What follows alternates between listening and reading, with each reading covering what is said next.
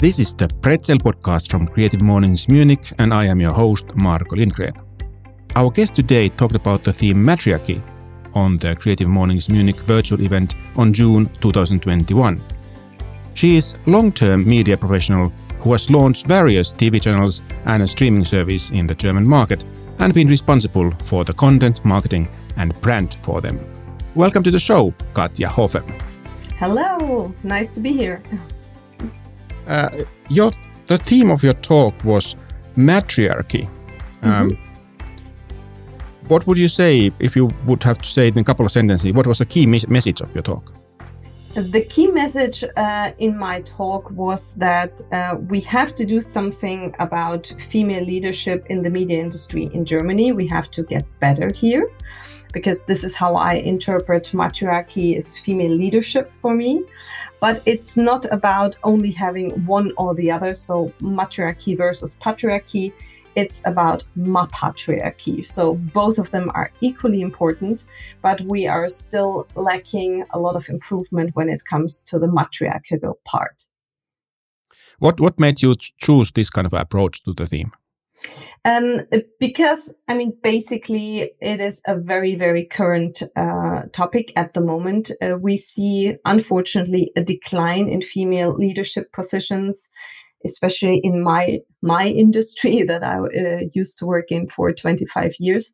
And it's something that is really very important to myself, for me, and I've always took a very close look at this during my career. And I was a little bit disappointed to see that all the talks about voluntarily working on getting more female talent into leadership positions, there's not enough that's happening. And especially now seeing some really strong and great female leaders leaving their positions in the market, I think even more it becomes very apparent that, something has to happen. Yeah, so all this talk about equality sounds more like a lip service than when actually no real actions happen.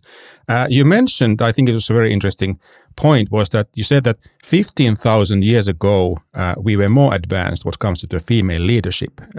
Can you elaborate that a bit? Yeah, I'm not a social scientist or an archaeological expert on this field, but what I was reading is that matriarchy was quite a common form of tribal leadership in former times, and still some very ancient living tribes do have it installed until the very day, like in India or in China. But somehow in the Western countries, in the Western world, in Europe especially, it has not survived at all. It has been like really the opposite for thousands of years now, or more or less the last 500 years, I would say.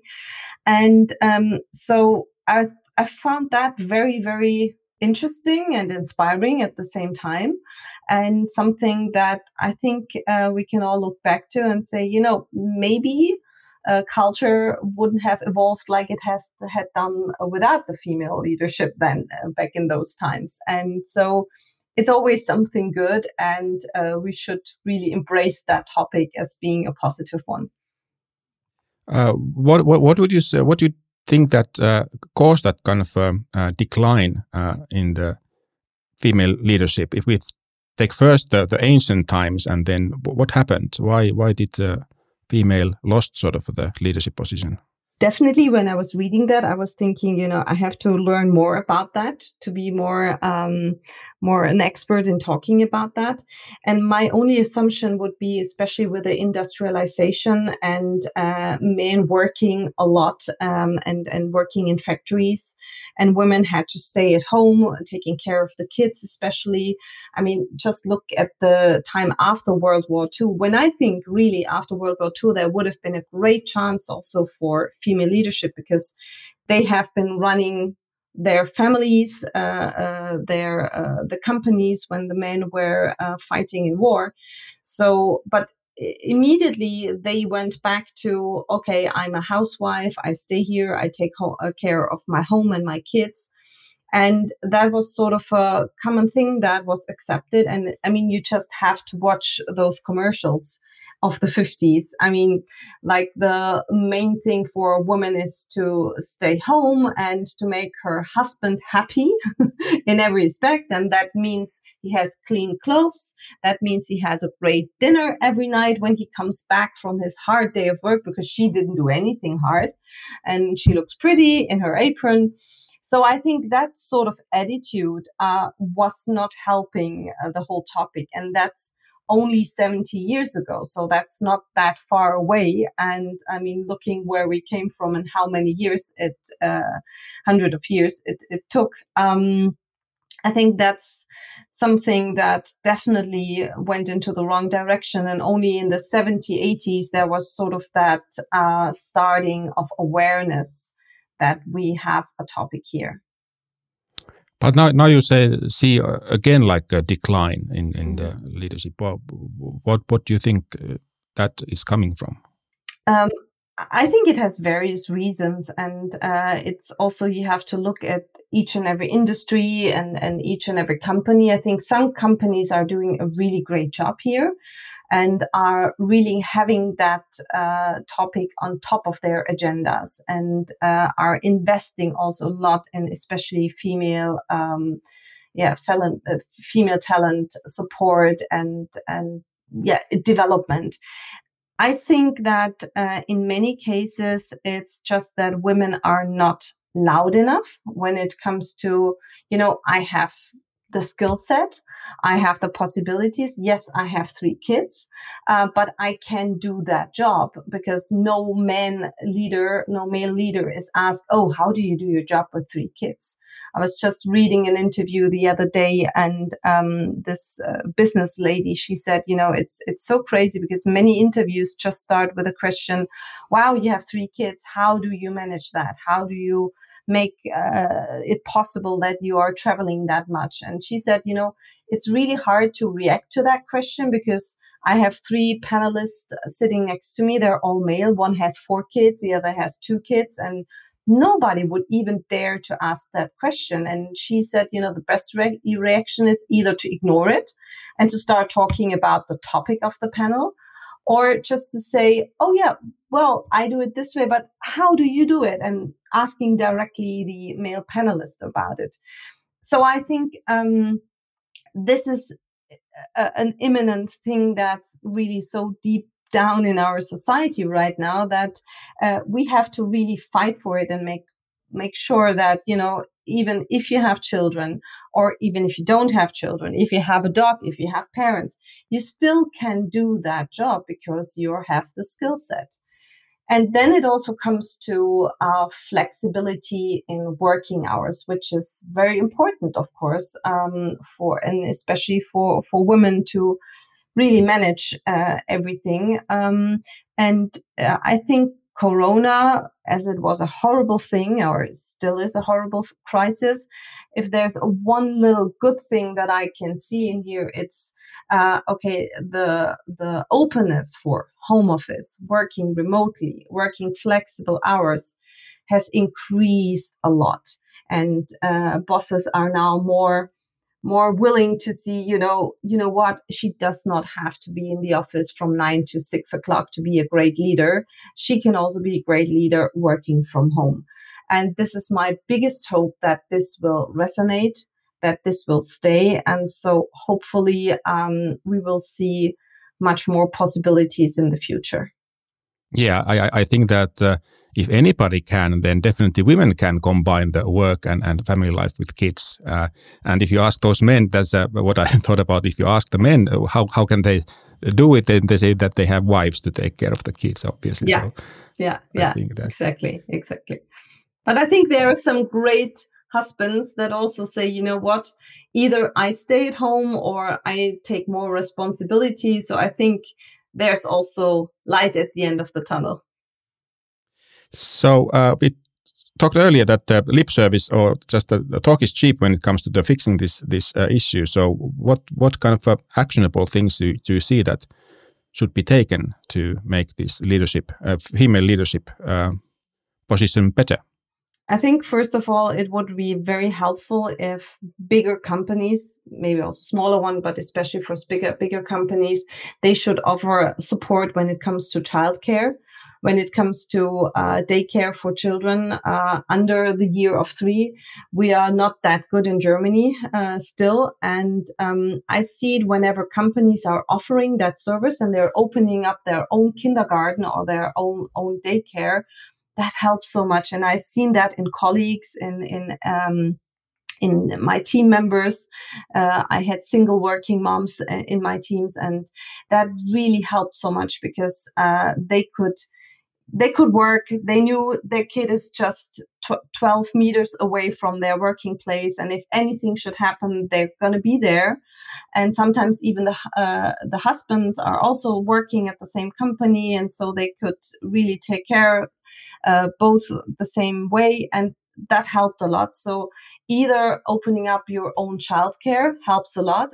I know that's asked a lot. That's an investment, but I think it's a good investment. It's an investment in the future of your company. But if you can't do that for any reason, even give maybe some benefits or some possibilities financially to support for daycare.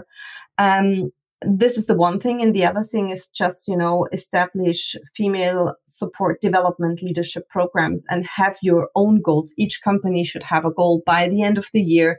We will improve our female leader quota by whatever percent. I think it has to be something that's a fixed goal that everybody's working upon.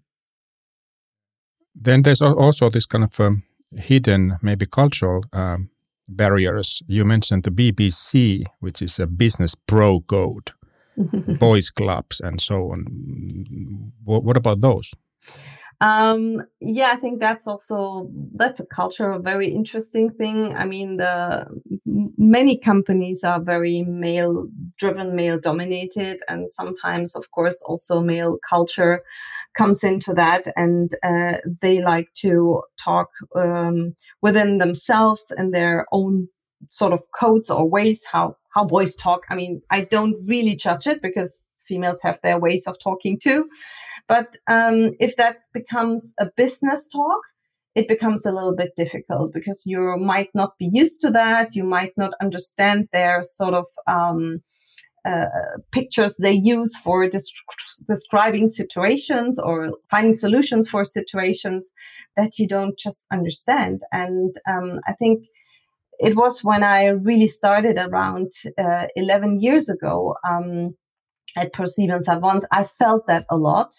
And it was quite an open thing, and it was quite something everybody was proud of in a way. And I personally found that really difficult, and it was never intentionally meant in any harmful way, but it was difficult to be the only female in the room and to be part of those conversations that you sometimes thought, what is it about now? Are we already talking business, or are we still talking small talk? So I think that's something you're learning, and you try to be very alert when it comes to these. So the meeting before the meeting started to become very, very important. Yeah, it's like a structural exclusion. Mm-hmm. I come from Finland, and there's been a long time this kind of sauna meeting culture, okay. which is very excludes all the women, of course, from the decision making if the decisions are made in sauna. So that's a little bit similar to this pro code.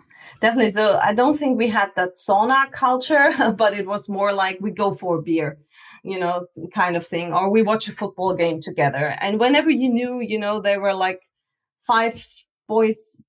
Not boys, but 5 male leaders going to a football game together on Saturday, you would know by Monday you would have some decisions that you were not part of.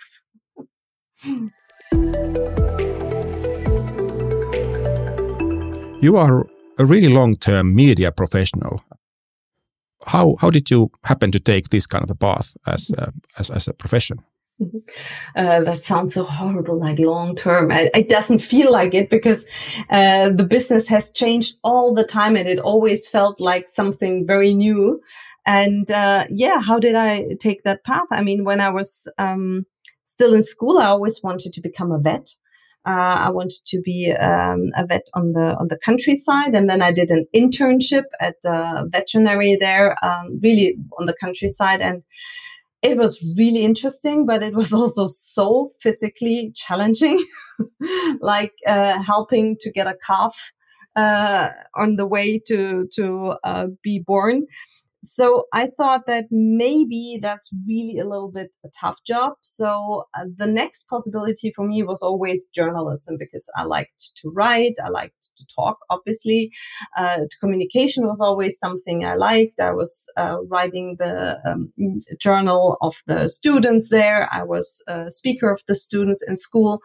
So that was my second choice in a way, but also it was then the first choice. And so this is how I was really very focused on working as a journalist. And I studied political science and Americanistic and communication science. I always wanted to be a political journalist. Almost worked out, not 100%. And so I was always at the right time, at the right place. I'm really lucky, and I always took the chances at the right time.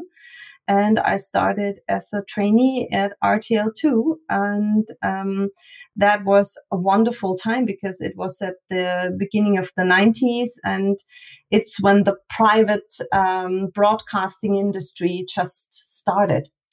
Until then, it was mainly the public broadcasters, and then all these private TV channels had launched in the last years. And yeah, it was such a pioneer time, and it was wonderful because I started, and you had the opportunity to have a good job and a career if you really work very hard right away. And this is what I took, and I then became the youngest head of entertainment in German TV business, and yeah, it was a great journey, really, until today. What would you say then now that is the biggest challenge on the media side? If we take the female leadership is obviously one, but what other kind of challenges are you facing now? I think the media industry is in the biggest transformation part since its beginning, like 40 years ago, I would say. I think that the digitalization, as we call it, is ruling the world, and the streaming services have put a total new light on the way how we broadcast content. How we get the content to the consumer. We are not dependent anymore on analog TV signals or digital TV signals. We are so flexible when it comes to consuming content. You can do it anytime, anywhere, anyhow. You can do it with your mobile, you can do it with your laptop, with your smart TV, wherever. So that is, I think, for the traditional broadcaster media industry, the biggest challenge in their career.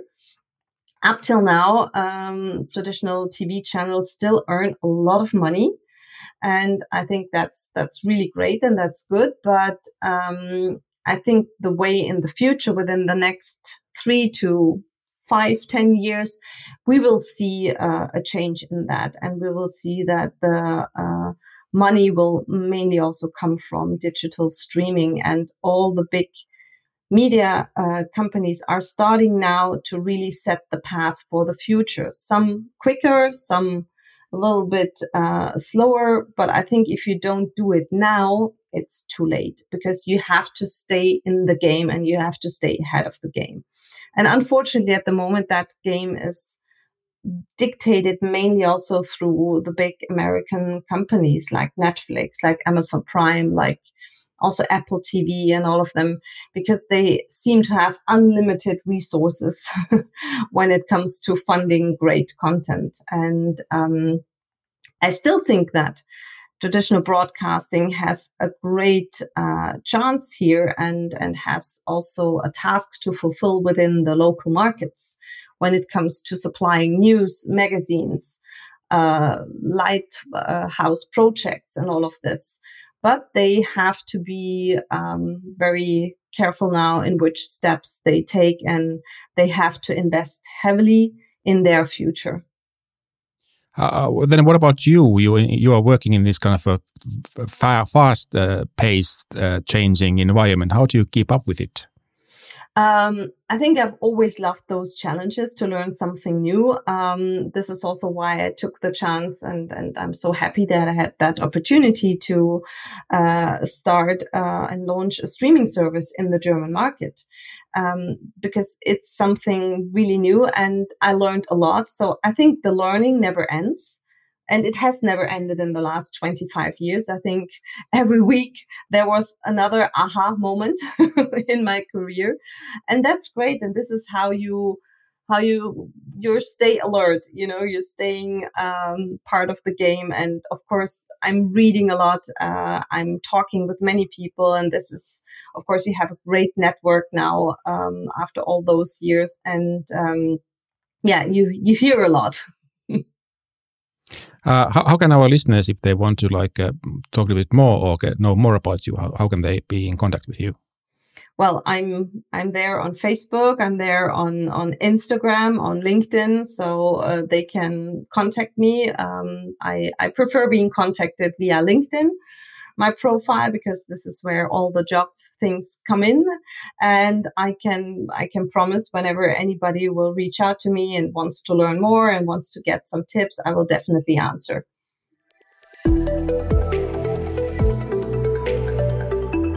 Our podcast, The Pretzel, is about creativity and inspiration.